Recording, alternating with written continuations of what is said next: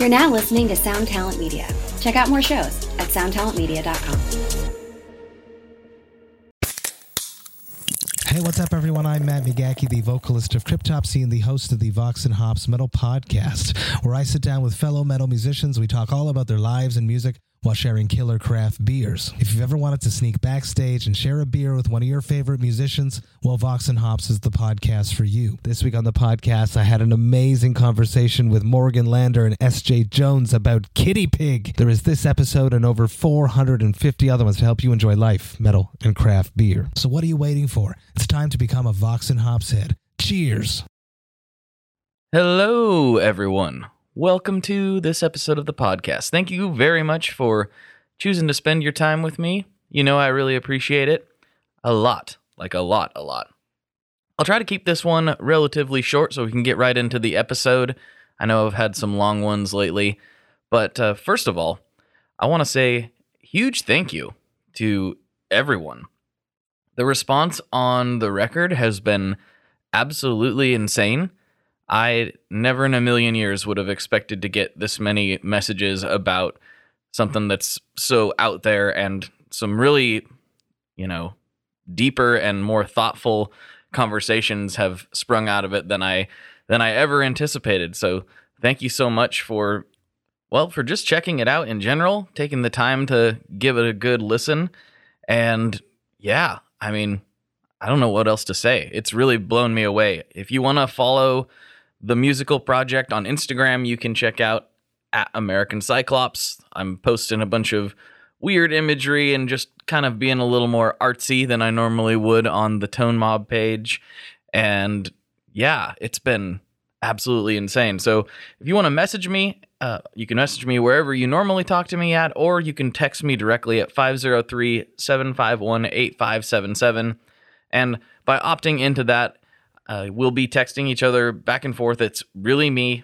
Nobody else is involved. All the messaging rates do apply, and you'll have to answer a few automated questions. But after that, it's all me all the time, baby. And yeah, some of the conversations I've been having over there with regards to the album has been insane. And if you aren't sure what I'm talking about and you haven't heard any of my music, the episode just previous to this is actually the record. It's the release, and you can go listen to the whole thing there if you like weird, ambient, cinematic type stuff. Okay, let's get into this episode. Let me give you a quick intro to Nedarb Braden, is his name, but he goes by Nedarb all over the interwebs. He's most well known for being a producer in the hip-hop world, Goth Boy Clique, that kind of thing. If you're not really that familiar with that, you can do some Googling and you'll figure it out. He did a lot of production with Lil Peep, and he is a real important force in that world. The reason I got familiar with him is because he has I don't know what the term would be. I guess, for lack of a better term, a screamo project called If I Die First, and they put out an EP last year that I absolutely love. It became one of my go-to lifting records, and I just thought it sounded phenomenal. And he tells me all about it, and what is so insane is I think it's a fantastic sounding record, and as with most of his music, he did it all in the box, or they did it all in the box, and that is kind of the opposite approach from what I normally do. So it's interesting to hear what's possible with this stuff. And yeah, without further ado, let's get into it. Let's do it.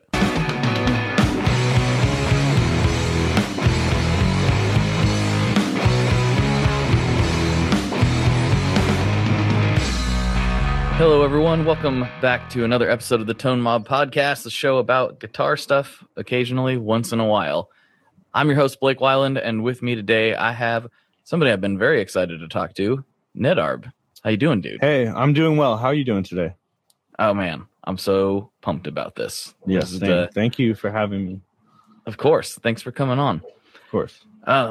So for my guests who may not be as familiar with you as they should be, this might be a good point to like really dig into your backstory, because I don't know all about it, but I think you've got a really interesting tale, especially for somebody who ended up in a rock band, through very non-traditional means, I would say. So maybe we start. When did you start making music? When did that become like a driver for you? I've been into music since I was super young. My uncle Liam, which is my middle name Liam, my dad's younger brother, he was in like metal and hardcore punk bands like his whole life pretty much. And when I was like maybe 4 years old, he dropped off a drum set at my house and in my basement where I grew up in Canada. I'm from like a town in Canada called Medicine Hat, Alberta. It's like a pretty medium-sized town. But I moved to the States in 5th grade. But yeah, back then, like I was just banging on pots and pans, and my uncle was like, "You sound like you want to be a drummer, so here's this drum set." So I started messing around on drums when I was young, like super young. And then we moved and I couldn't bring the drum set. So in 5th grade, going into 6th grade, I asked my parents for like one of those like Ibanez like bass starter packs, you know, with like the Ibanez bass with the little amp or whatever. And yeah, so I remember I barely knew how to play. But I had 2 homies, one homie who played drums and another homie who barely knew guitar, and like Classic Tail just got together and just jammed nonsense in a band that we called Revenge Without Reason, which is really just assault. It doesn't really make any sense. Revenge Without Reason is like physical assault with like no reason, like super funny. But we were that's homicide, I think. Exactly. We were just trying to do like, like Blink-182 type music in 6th grade. So that was like my first little band. And then in high school, I did that little like 6th grade band for like a year or two, just making like recordings. Like there was like, I think my family had a desktop, and back then, the website Splice these days, back then you could record on it through like just like the headphone jack in your computer. So I would just set up a little Skull Candy headphone next to like my little kicker amp or whatever and just play as the drums were going. So then I was doing that. And then in high school, I got better at guitar. I taught myself guitar and bass, and I still knew how to play drums a little bit. And then I started a band in high school, just like a post-hardcore screamo band. We were called Castaway Keys, and we played like a few shows, like a few like Battle of the Bands in high school and up in New Hampshire. I went to high school in New Hampshire. So I was in like a screamo band back then too. We sucked though. Like, don't look it up. It might be out there somewhere, but I don't think anybody will be able to find it. But yeah, I was doing that. And then also, in high school and junior high is when I got really into like hip hop too. And like not a lot of kids where I grew up were really listening to hip hop. It was a very white area, like super white area. And so it was like weird for them. Like they didn't even understand it and stuff. And so I put a lot of people on to hip hop that I was listening to back then. And I was even in like a rap group in high school. And I remember I would sometimes make beats on GarageBand. So I was like in this band, and then I also like was rapping and then like making beats. But I don't consider that the start of like my producing career. So that was like through high school. And then I went to college in Wisconsin at this college called St. Norbert, just like small liberal arts school that my dad worked at. He was like a women's hockey coach growing up. Mm-hmm. So like he would coach different colleges. Like in high school, he worked at Dartmouth, but like I was not smart enough to get into Dartmouth. And then he ended up moving schools, so that's why I went there. And then there I kind of took a break from like making music, and I had a friend who was like an indie rapper. His name was Milo, and he actually lives in Nashville. And so in college I would act as his like makeshift tour manager or like booking agent even, and like because we would reach out to venues and spaces and art galleries to like book us, but like they weren't taking us seriously unless we had like a fake like representative. So I was like, I was that guy, like, hey, I guess I'm like his manager or whatever, you know? And so we would have school, like we would have class on the weekdays, and then on weekends we would do little like weekend runs in the Midwest, like go open a show like in Minnesota at one of the venues up there, and in Minneapolis, and then go to like Madison, Wisconsin, and then like Milwaukee.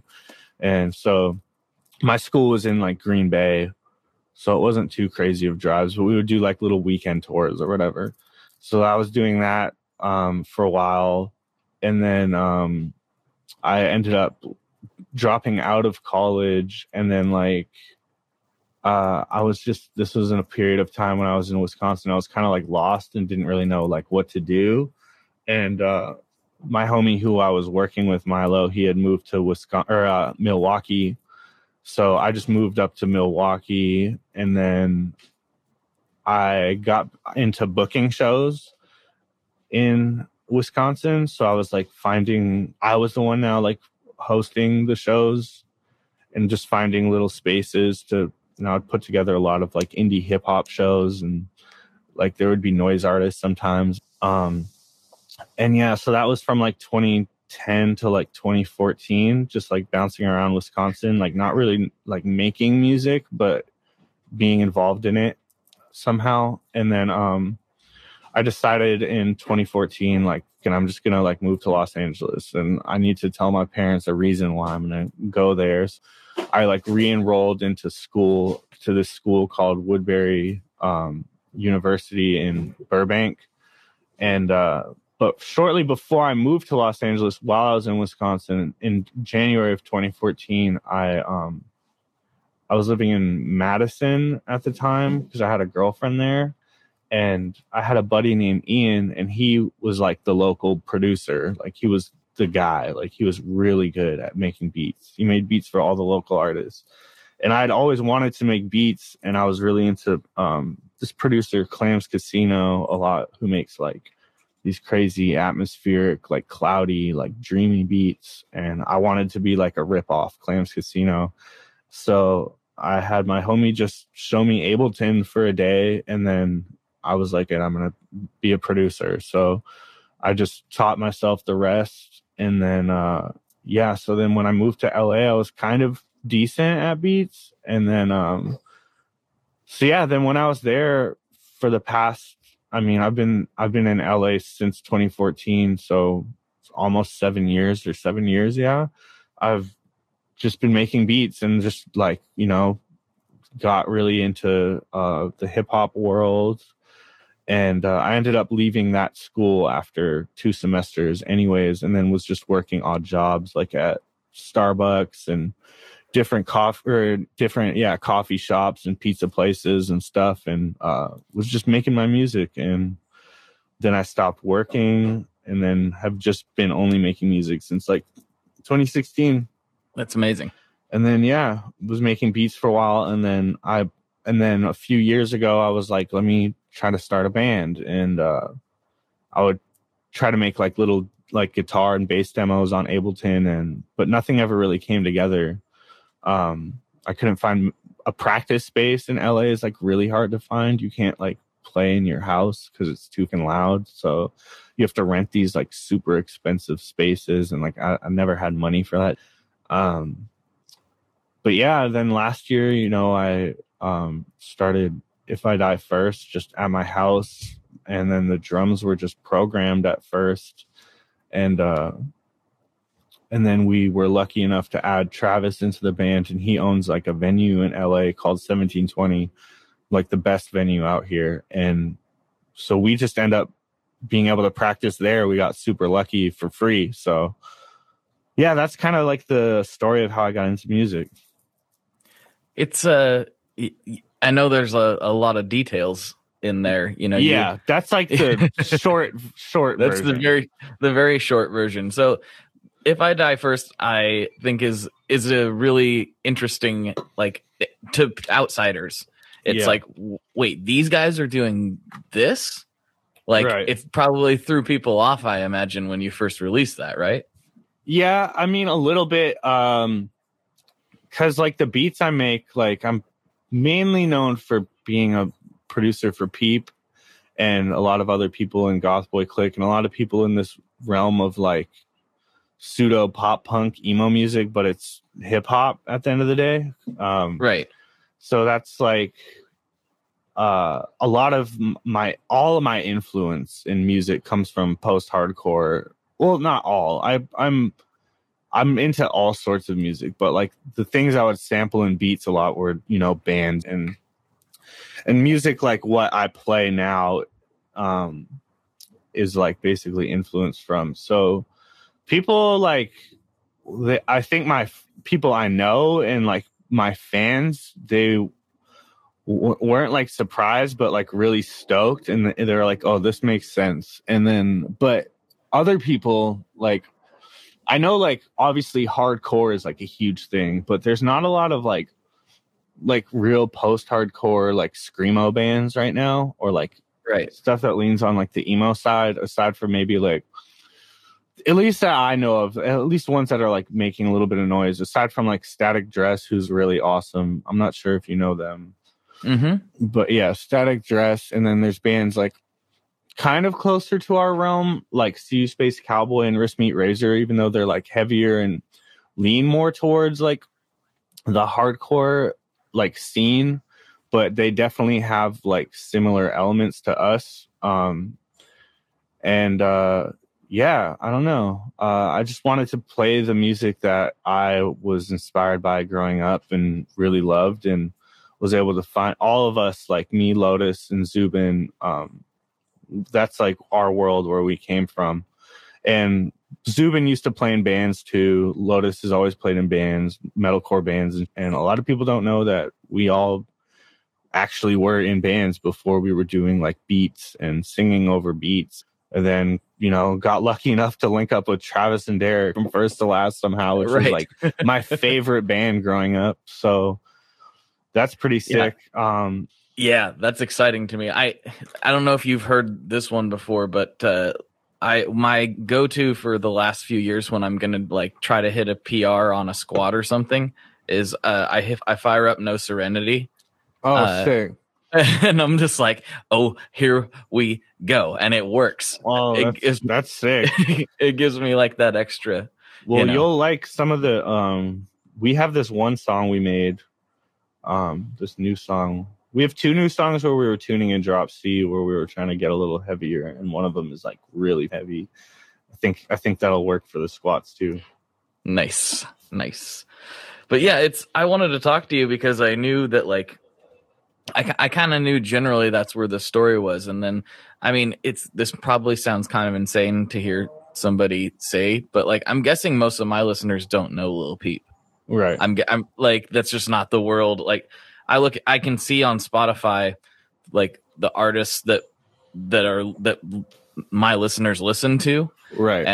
And it's like Jimi Hendrix, the Beatles, you know, Covet's been coming up a lot more since Yvette's been on the show so much, but yeah. And so I'm like, I don't know if people realize like how impactful that was to a certain generation of kids. Super, super impactful. Like it still blows me away, honestly. And it gets more and more impactful each year. A lot of people are finding out about it, which I think is cool. Like a lot of people think it's like lame that people find out after somebody passes, but I think it just shows the music is timeless. But yeah, listeners, you know, go check out Lil Peep. Mm-hmm. And how do you like? Is it because you guys grew up listening to like the post-hardcore and emo stuff? Is that like there seems to be this real common thread with all of you guys where you kind of found hip hop after the fact? And it's funny how it all happened to all of you at the same time, and you're kind of close-ish to the same age as well. Yeah, I'm just a touch older, and so I missed that. Yeah, all of us always like knew hip hop. Like in rap, I'm like a hip hop head. Like I know everything about rap and the history. Like I made sure to study that when I got involved, so I knew how to pay proper respects. But yeah, I guess like I know Pete probably listened to more rap than even I did, and I probably knew like more like deep bands than he might have. But yeah, I guess that's true. We all like were making, we were all into hip hop, like or bands first, basically primarily, and then got into rap, and then now a lot of people I know are starting bands that came from the like hip hoppy scene that I'm in. There's a lot of like new bands of people that I know that are doing that. Is it like it's really because I'm just kind of speaking from somebody with no experience in creating hip hop. Well, I played guitar on one track one time, but that was kind of a different thing. But I have to imagine the performance aspect is like a little more visceral with the band, a little more, I don't know, violent for lack of a better term. Like I always see bands kind of, and the ones that really put on a show are really going for it. And seems a little bit different than putting a show on in the hip hop world. What's your take on it? Yes and no. I think it depends who the artist is. If you're a really good hip hop artist, you go crazy. You know how to get mosh pits happen. Every show I've ever done DJing, there'll be, if it's not like a club or something, and it's like, because I used to be like Ghostmane's DJ, and he started off as primarily a rapper, and now his stuff is turned into pretty much like new metal-y, like industrial type. But I don't know. I think you can do similar things. There's just less people involved on stage. Like I can get a show just as crazy as a rock show if you just know how to control the crowd well enough. But you know, some hip hop people can't do that. Some people can. But I don't know. I think there's a similar energy that can be reached between both worlds. The Ghostmane trajectory has been interesting to watch. Like you said, watching his kind of transformation into like almost like a 9 Inch Nails type of situation. That's like one of his biggest influences. He loves Trent Reznor. Gotcha. Well, that makes sense. Yeah. I was really interested to see how many like guitar players and metal fans really picked up on his last record. It's sick. He wrote that whole thing himself too. That's like all him. It's pretty impressive. Yeah. It's like, I mean, it's a crazy piece of music too. Like there's a lot going on. There's a lot happening. A lot. So who are some of your favorite people just in general right now, whether you just like to listen to them or feeling real inspired by, or you like working with them, or like current people, whatever, anybody, anybody. Lately, I listened to like on my Spotify. I probably listen to Black Marble like more than anything. Black Marble, I've been listening to a lot. I've been back in my phase where I'm listening to a lot of Boys Night Out. I love Boys Night Out. What else do I have in here? I'm listening to the new Playboi Carti album. What have I been listening to? I listened to a lot of Static Dress. What else do I listen to? I like just switched to Spotify from Apple Music, so I'm like learning how to like navigate it. I really listen to the same music that I've listened to like my whole like life pretty much. It hasn't really changed. I listen to a lot of Title Fight, Basement, a lot of shoegazy type stuff. I'm working on like a shoegaze side project too. I like a lot of yeah, you don't say. Yeah, it's really sick actually. I have 2 songs made so far. And then I listen to a lot of like post rock, like Mogwai and like Explosions in the Sky, This Will Destroy You. I love This Will Destroy You. Yeah, they're so good. If These Trees Could Talk, Siguro, Mum. I like I've been listening to Thundercats' last album a lot. I always listen to Clams Casino. We kind of all over the place sometimes. I'm gonna have to send you some of the weird stuff I've been doing. I finally have come out of the listeners are probably getting tired of me talking about this, but I finally like kind of set a thing late last year where I was like, I'm gonna have an EP out, and I've already said I'm gonna miss the deadline I set for myself because I got a little more ambitious than I thought I was going to. But I wasn't sure what it was gonna be, and it's turned into just like this weird instrumental shoegazy like mess. But I mean, it kind of makes sense. I've got so many pedals. Yeah. That's just what's gonna happen when a guy has so many weird pedals. But I'll have to send you a couple tracks, see what you think. I'll send you my little side thing too. It's just guitar and bass so far. I'm gonna go record drums myself probably like in 2 weeks. I'm gonna just make it like a one-man project, but that sounds sick too.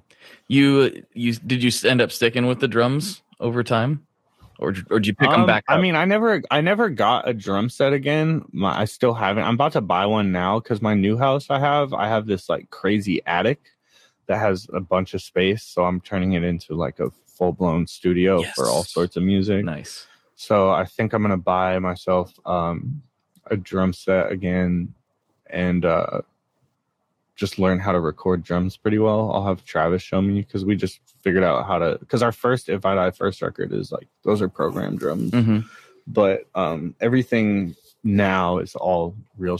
We just did that because we didn't know how to record without spending hell of money.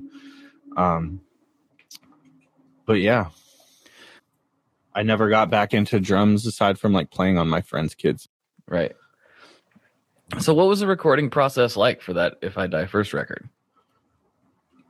It was like, so one night I was with Zubin and our old bassist Nolan, who plays bass for Ghostman. We were at my house in Highland Park, and we were just like, we wanted to make some music, and we were like, you know what, let's just make a band song. Like we didn't even have like a idea of a band yet or anything. And I plugged my guitar. I have this like Gibson SG. I just plugged it straight DI into my Focusrite and Ableton, and I have these like these plugins like the STL tonality plugins. And I was using this Howard Benson one and this Will Putney one, and I found some decent presets or whatever, and I just recorded to metronome. I wrote like what is now the song Bearing a Parent, wrote that like all the way through. Bassist laid down bass, and then Zubin just sang on it, not the same lyrics as what's on that song now, but something else. And so the song was just guitar, bass, and singing. And we were like, this is pretty sick. Like, you know, and then I was like, as the days went on and I listened to the song more and marinated more, I was like, I'm going to turn this into like a real project.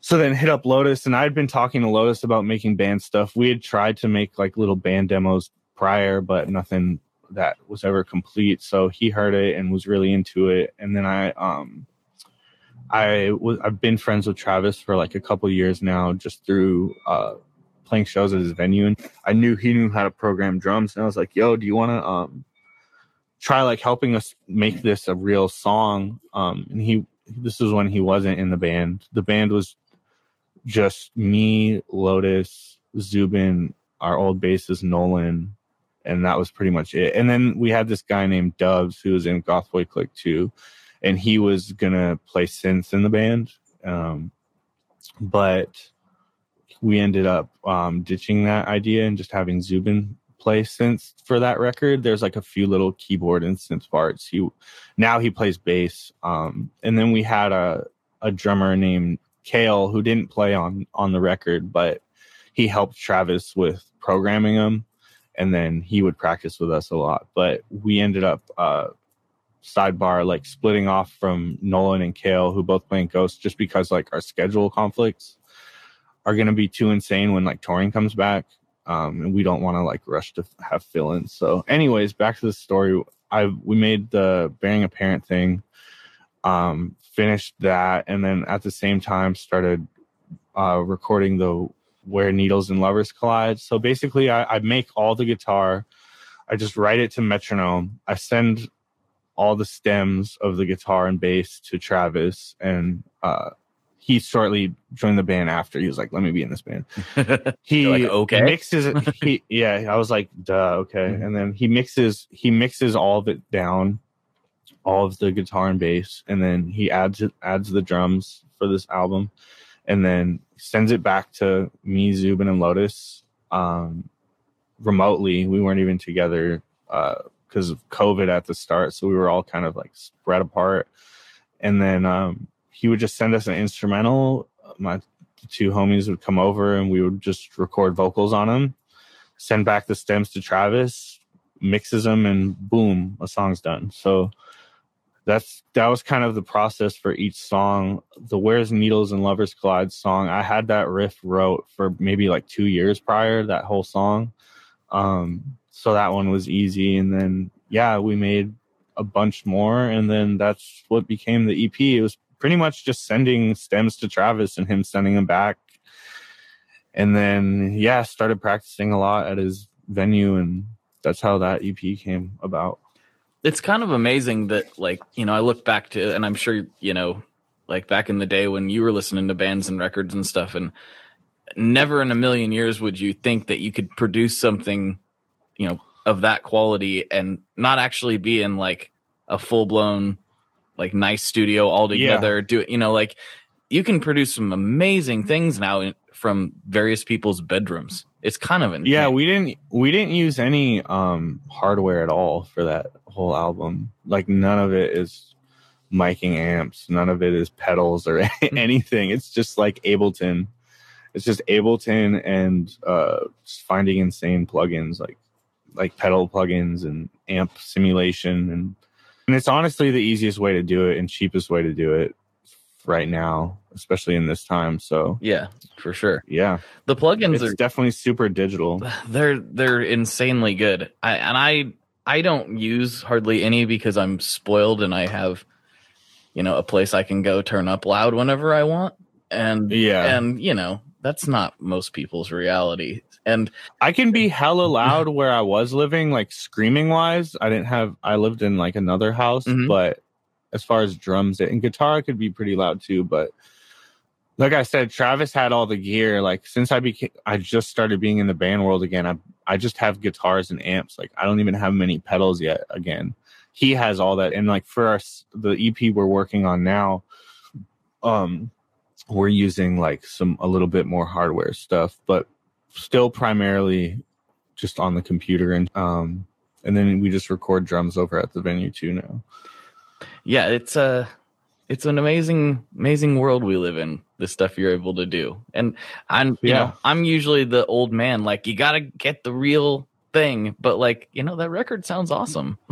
So, thank you. I appreciate that. I've been listening to it ever since I found out. I mean, if we can get a budget and go into a studio, but we're just trying to save money. So, right. Like that's why we didn't have real drums on the first one. We were like, we found out the quotes of drum studios in LA, and we were like, well, we figured out how to record drums ourselves, just miking them and trial and error. So, but yeah, if we get a budget or get signed or something, that would be what we do, go into the real studio and do all that. For now, we're just doing it makeshift DIY.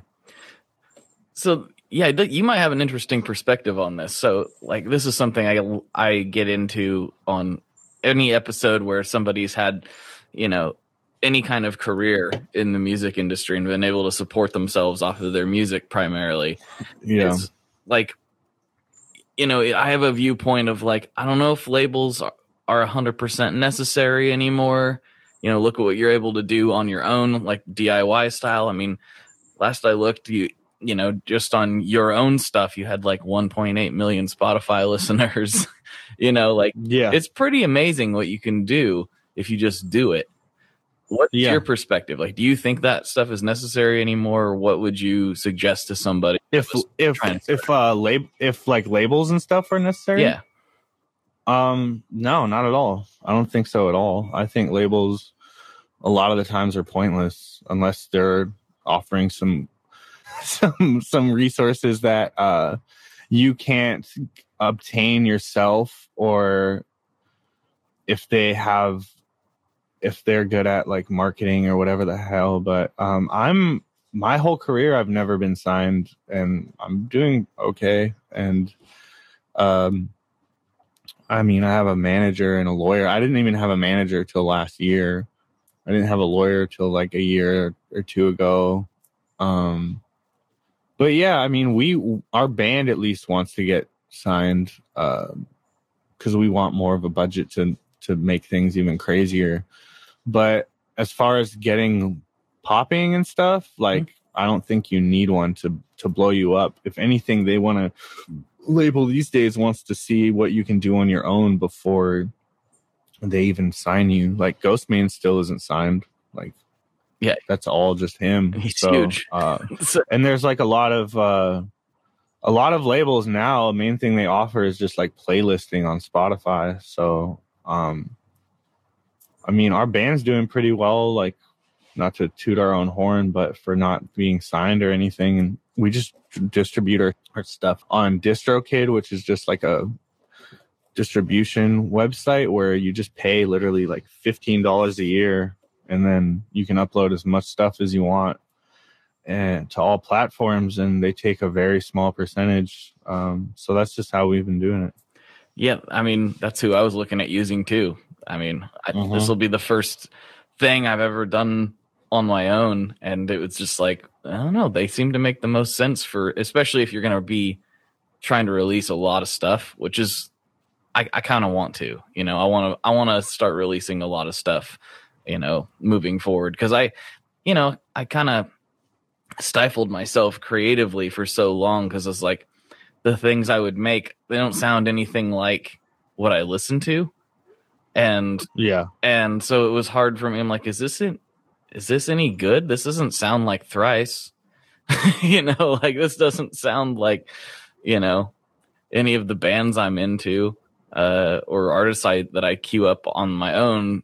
I mean, not like it's completely like and totally not in the same realm, but it's like I'm trying to do one thing and something else is coming out. And my wife just kind of said, like, well, maybe that's what you make. Like, stop fighting it. Like, just make things, and, you know, they sound cool to me, and maybe other people like them too. I'm like, okay, I'll just make my weird horror movie music. I don't know what this is, you know, but yeah. But what, for you, like, was there like an aha moment where you're like, oh, I'm going to be able to do this. Like, this is going to work for me.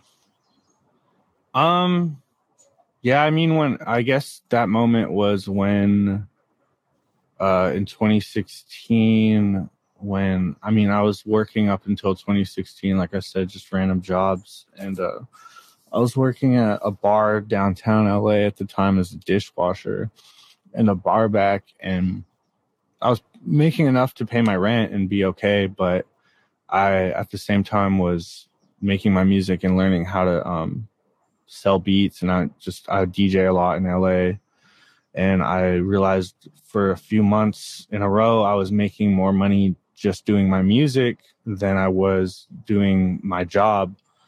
So I was like, okay, I'm gonna just quit my job, and then I've just been doing the music since. Wow, that's got to be a good feeling. Like, you're like, wait a minute. Yeah, it was a great feeling, and still I feel very lucky and blessed. I mean, that was my dream growing up, being able to not have to clock in anywhere. And I mean, it's still a lot of work. Like, it's probably what I have to do and keep up with every day is definitely harder than having to go into a job.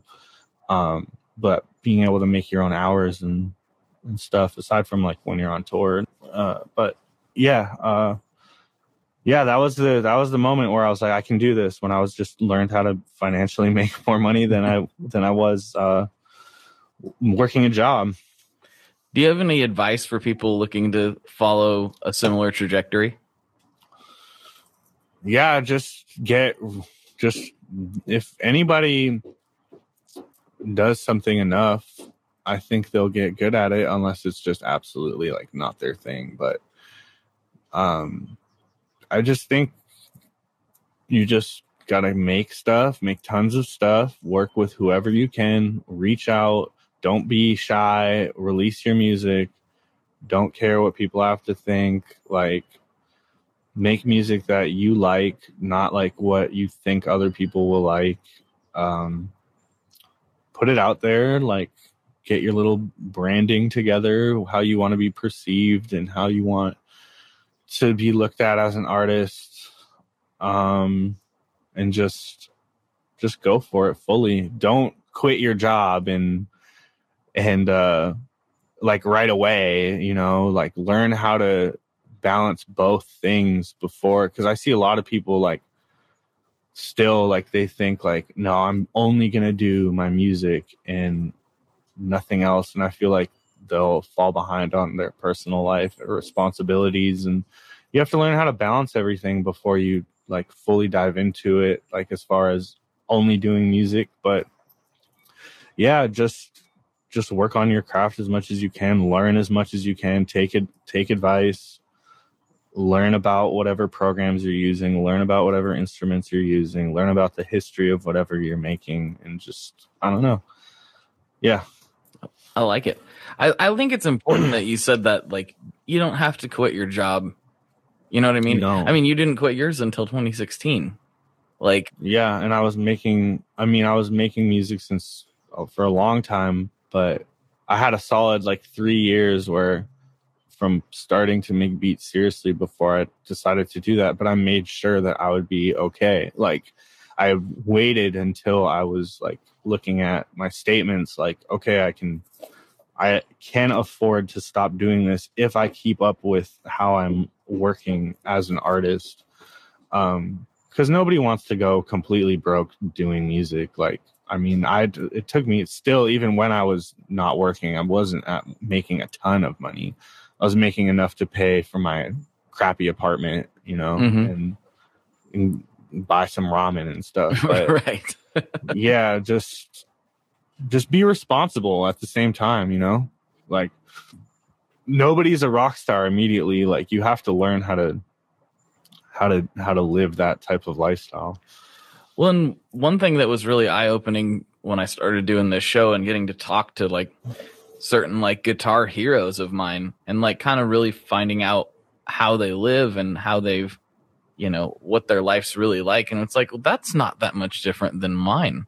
You know what I mean? Like, you know, like a lot of times, like it was really eye-opening just to see how many people that have this perceived level of, you know, success, you know, they're doing fine. They're not hurting. They're not like struggling at all, but you know, they're basically like, they live in a regular house. Yeah. They're normal. They drive a Toyota Corolla, you know, they're just regular. Yeah. People. I got my Honda Civic. I've had a Civic for a long time. I don't care to get a crazier car. I mean, part of that is like what lets you keep being able to do it too, right? Like not letting your lifestyle balloon to a point where now you need a crazy amount to sustain yourself, like trying to keep that stuff in check. Yeah, I just try to stay humble with my music and how I live life. And yeah, I like it. That's good advice. Well, since supposedly this is a guitar podcast, in theory, you talked about your SG. Do you have anything else in the stable? Yeah, I have. I got last year Jim Root Telecaster. Very cool. Which is really awesome. That's what I tracked the second EP on. The first one was the SG, and then I have Jazzmaster bass or whatever it's called. The jazz bass. Jazz bass. Yeah. Jazz bass. Jazz bass. Yeah. I have one of those. Travis also has an SG. He also has this really crazy Ernie Ball guitar that's super awesome for heavy stuff. And then we use either y'all strings or like Ernie Ball super slinkies and stuff, and then Ableton, you know, and then our plugins. And Travis has some pedals that I don't even know what he'd be using because like I'm not with him when he's like mixing stuff but we're about to go re-record the second EP on these Les Paul Studios that we were able to get from Gibson. Nice. They like loaned us some for a few months, like some crazy expensive guitars that we couldn't afford at all. But we were like, let's make this EP as good sounding as possible. So yeah, I want to buy a Les Paul really bad, but right now I'm mainly a Telecaster guy. I have another Telecaster that my friend gifted me. So I only have 3 guitars and then 1 bass, but my favorite is Les Paul's.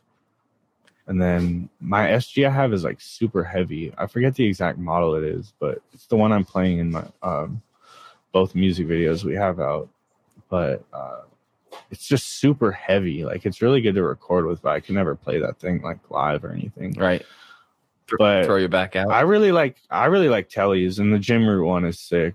But yeah, that's pretty much it. And then I don't even know what kind of drum set Derek has. He has some like crazy custom kit, like some really crazy stuff. But yeah, Travis, definitely have Travis on because he could give you the real rundown on like everything he uses to put it together. Because he's like our engineer for real. I just be playing my guitars straight into my interface and sending it to him, and then like he sauces it up from there. Nice. Mm-hmm. Yeah. No, I'd love to have him on, and he's got quite the story too. So that would be his story is pretty crazy. That would be a lot of fun. Mm-hmm. So, and then we use the mic I'm using right now is AKG C414. It's pretty sick. And then we record on this mic. Travis has some other mics. Ask him about them. Do you ever see yourself like getting into the pedal world and like really? Yeah, totally. I'm just. Like I said, I was just in Beats and I had no need for pedals for what I was doing with Beats. I just used my like MIDI keyboard and all my plugins, and then I have like a microKORG that I use too. But yeah, since I'm back in the band world, I'm trying to collect a bunch of stuff. You know, Travis has a ton, but I just never really had money to buy pedals like that, or like hardware in general. I always used Crack software. I don't anymore, but up until like a couple of years ago, everything I would use to make music was free, and I was really stingy. I never wanted to save up to buy any hardware, but now I'm about to go a little crazy right now. So if you have any recommendations for pedals you want to send me or anything for the type of stuff we do, send me some stuff. Hey, everybody listening, they're popping off. They could use some effects. But yeah, send us some stuff. Somebody sponsor us. Like, yeah, I got some stuff I could send you to explore, like see what you like. Yeah. I got definitely more than I need. I've been like researching a lot of like the bands that I grew up listening to, like Armor for Sleep and Seosin and Silverstein and stuff. I've been looking at like what their rigs and setups were like, and taking notes on those, and looking up things to cop and stuff, because I can't help but be influenced by what I listened to growing up, and like I do want to have some similar sounds without like necessarily ripping them off, but being able to tweak it into my own. So I've been like looking up all those like gear checks and stuff like that. I actually am glad you brought up Seosin, because they were the number one band that I thought of when I first heard you guys. I was like, this has serious Seosin vibes. Our whole EP was almost based around their first EP. Oh, really? We wanted it kind of, we were listening to Translating the Name a lot. That's like me and Lotus and the Zubins, like some of our favorite stuff. And yeah, how they had, it was like 5 or 6 songs, and they had the 7 years acoustic. I was like, we need our own 7 years, you know? So we made that acoustic song, and like even how that album, Seosin's first EP or whatever, was mixed. There were our original mixes Travis would send back would say like Seos and Mix. You know? So yeah, that's funny because it definitely makes sense. That's a band that had a really interesting and like somewhat short-lived trajectory, like for how much they influenced so many people and how hypey they were, like how everyone was so pumped for that full length to come out. It's I still love the full length too, but nothing beats that first EP. It's good. It's really good. Yeah.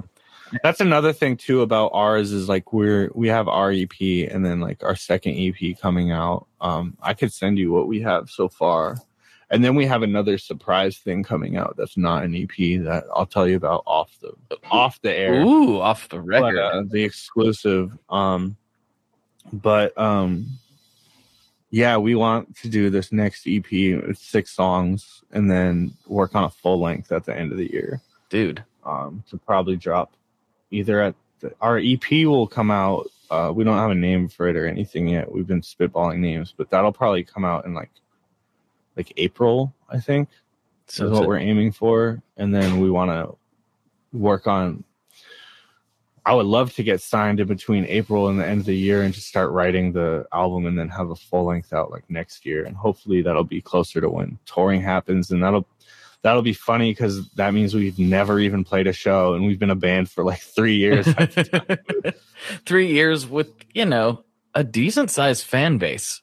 Like, it's not like, it's not like you wouldn't have people showing up, I think from the get-go we'll be set. So I'm pretty stoked. It's actually kind of cool because we'll have a ton of music to be able to play, a ton of different types of sets to play instead of like only being able to play one EP. For like the first tour, we'll have 2 EPs and then hopefully an album.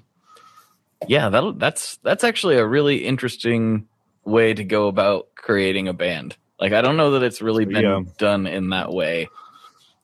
I don't know how many other bands started during quarantine either, but I'm sure there's been a lot of projects. But we wrote it. We started recording and writing it in April of last year, and then we already put it out in like June or July. Right. We were only a band for like 3 months, and then put it out. Did it get picked up pretty quick? Like, did people like? It seems like because I started seeing articles about it like really fast, seemingly to me. Yeah, I think so because also all of us have our own solo careers. Like Lotus is signed to Epitaph. Zubin has his own career. I produced for Lotus a lot. I produced for Zubin a lot. So it was kind of. I felt very lucky and blessed because all of our fans, or most of them, kind of rallied together like, oh, these people are collabing into some like quote unquote super group, and oh my god, they have Travis from First to Last. Mm-hmm. And like, so there's a lot of FFTL fans that came in, and like there was like maybe 10,000 followers on our Instagram before we even had a song out. Whoa. So really? Yeah, we were just like teasing snippets and just telling people to follow it, and had a YouTube page ready to go, our Bandcamp, and so it was it was sweet. It was a really nice rollout and got a lot of attention pretty quick from how we put it together, and we definitely did it strategically and made sure our people and fans knew exactly like what was about to come.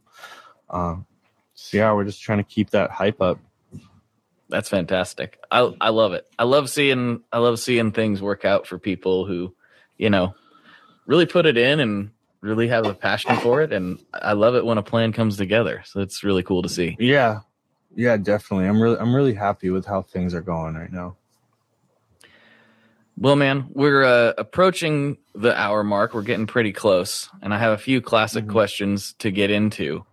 But before we do that, this is the point where I like to let you put up a billboard. If you have something you want to say to a few thousand people, you want to give a message to your aunt, whatever it might be. This is your chance to take the floor. I guess. Shout out to everybody in my band, Lotus, Zubin, Derek, and Travis. Make sure you go check out everybody's solo endeavors. Travis and Derek have a band that they've had for a long time called Color of Violence. Really awesome stuff. Yeah, I don't know. I'm working on a new solo NetArb album, just all of my beats and just having a few features on it. That'll probably come out this year. We're always dropping music constantly as individual artists.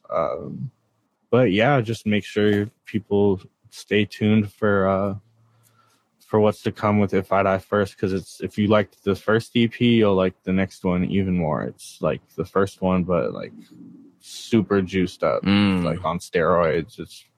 I'm very proud of it. So yeah, just stay tuned. All right, sounds good, man.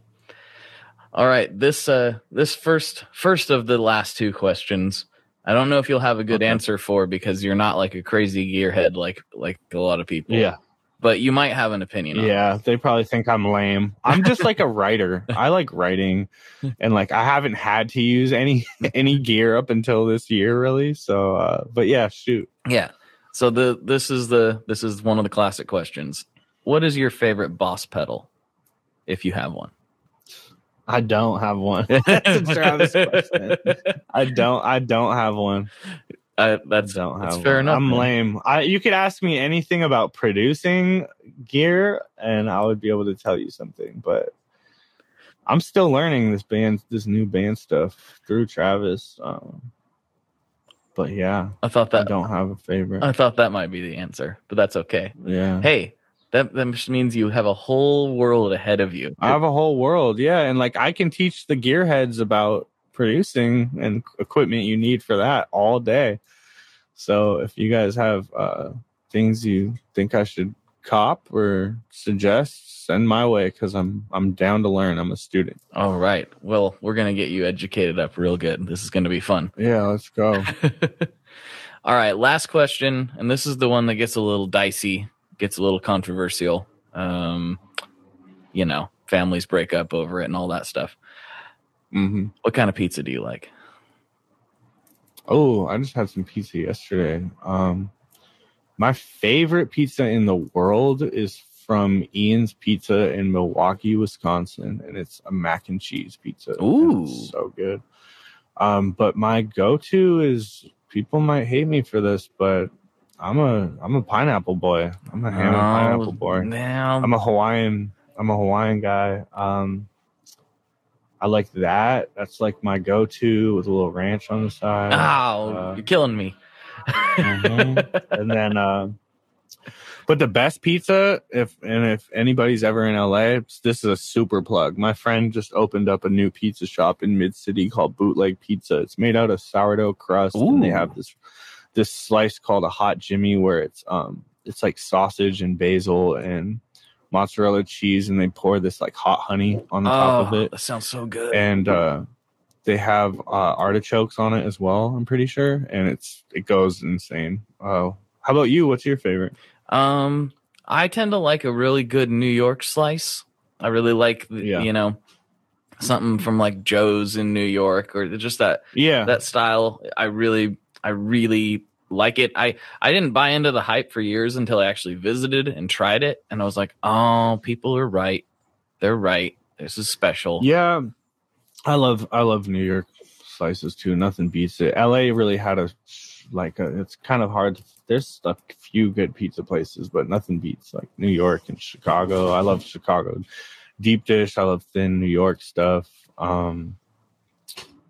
What else? The thing is, though, with me is like I can barely handle dairy anymore. Like cheese will destroy my stomach, and it sucks because I love cheese. Oh man! So I can only eat pizza maybe once every 2 months these days. But yeah, man, I don't know. I like weird pizzas. Mac and cheese pizza is like crazy good, like so good. That does sound good. Yeah, it's really good. But you don't like ranch on pizza, huh? No, I'm not a ranch pizza guy, and I'm not a pineapple guy. But this is before. Like I've been saying this since, like I said on this show, since like 2015. I was like, listen, it isn't because I don't like like it's not anything to do with the combo. For some people, it's the combo, right? They don't like the sweet with the pizza. I understand that. For me, I don't really like pineapple. Period. Like I don't really like it. It has nothing to do with whether it's on pizza or not. I just don't generally like pineapple, and I don't know if that's extra weird, or if it's less weird, or what. But no, that's fine. It's understandable. It's just people think mixing like fruit and certain things is like weird, but I don't know. I'm into it. I'm honestly though like the least picky eater ever. Like I'll eat anything that's put in front of me for the most part. I like all pizza, but I mean a classic pepperoni is great too. But I really just like I'll just go to my friend's pizza spot bootleg and get that hot Jimmy slice I was talking about. It sounds awesome. Yeah, super good. Make sure to, if you're ever over here, stop by there. Will do. And if you're ever in the Portland, Oregon area, I'll take you to some spots. Oh yeah, you're in Portland, Oregon. Yeah. Yep. We recently had during 2020 one of the best pizza places open. Like I'm so astonished. It's so good. It's called Demos. What's it? I feel it. Is there any more of those? Any Demos or Dinos? Demos with a M. Like okay, like a monster. I went to like a super good. What is the pizza place? I went to a pizza place and they were playing like black metal and death metal. Oh, that was probably Sizzle Pie. Yeah, that place is bomb. Yeah, Sizzle Pie is great. It's great. That's one of our best slice shops for sure. And yeah, they're always playing something insane. Yeah, that was definitely it. Yeah, Sizzle Pie. And there's several locations in Portland. It's a good spot. Sizzle Pie is a solid go-to. Super good. Well, dude, thank you so much for coming on. This was a blast to get to know you a little bit. Thank you for having me. And everybody go check out If I Die First. And, please do. It's my favorite thing I've ever done musically. Awesome. I love that. All right, everybody. For Ned, this is Blake. And as always, folks, good luck and good tones. All right, everybody. I hope you enjoyed that episode. I hope you enjoy all the episodes. And if you need more of this conversation and you'd like to help support the show, keep the lights on and all that jazz, you can go over to Patreon, patreon.com/tonemob, where for just $5 a month, you can get extra content beamed directly to your ears every week, including more of this conversation. And it got pretty wild. It got real wild, actually. Good stuff indeed. Let's see. What else? If you're a fan of Seosin from first to last, obviously, that kind of thing, you got to check it out. It's going to make you feel all of the feelings. I really, really like it. And they have some new music coming out really, really soon that I'm super stoked on. I got a little sneak peek, and it's some good stuff. So get pumped for that. And again, if you haven't heard my record yet, it's called Tom, Do You Have Anything Sharp on You? And it is on the episode right before this.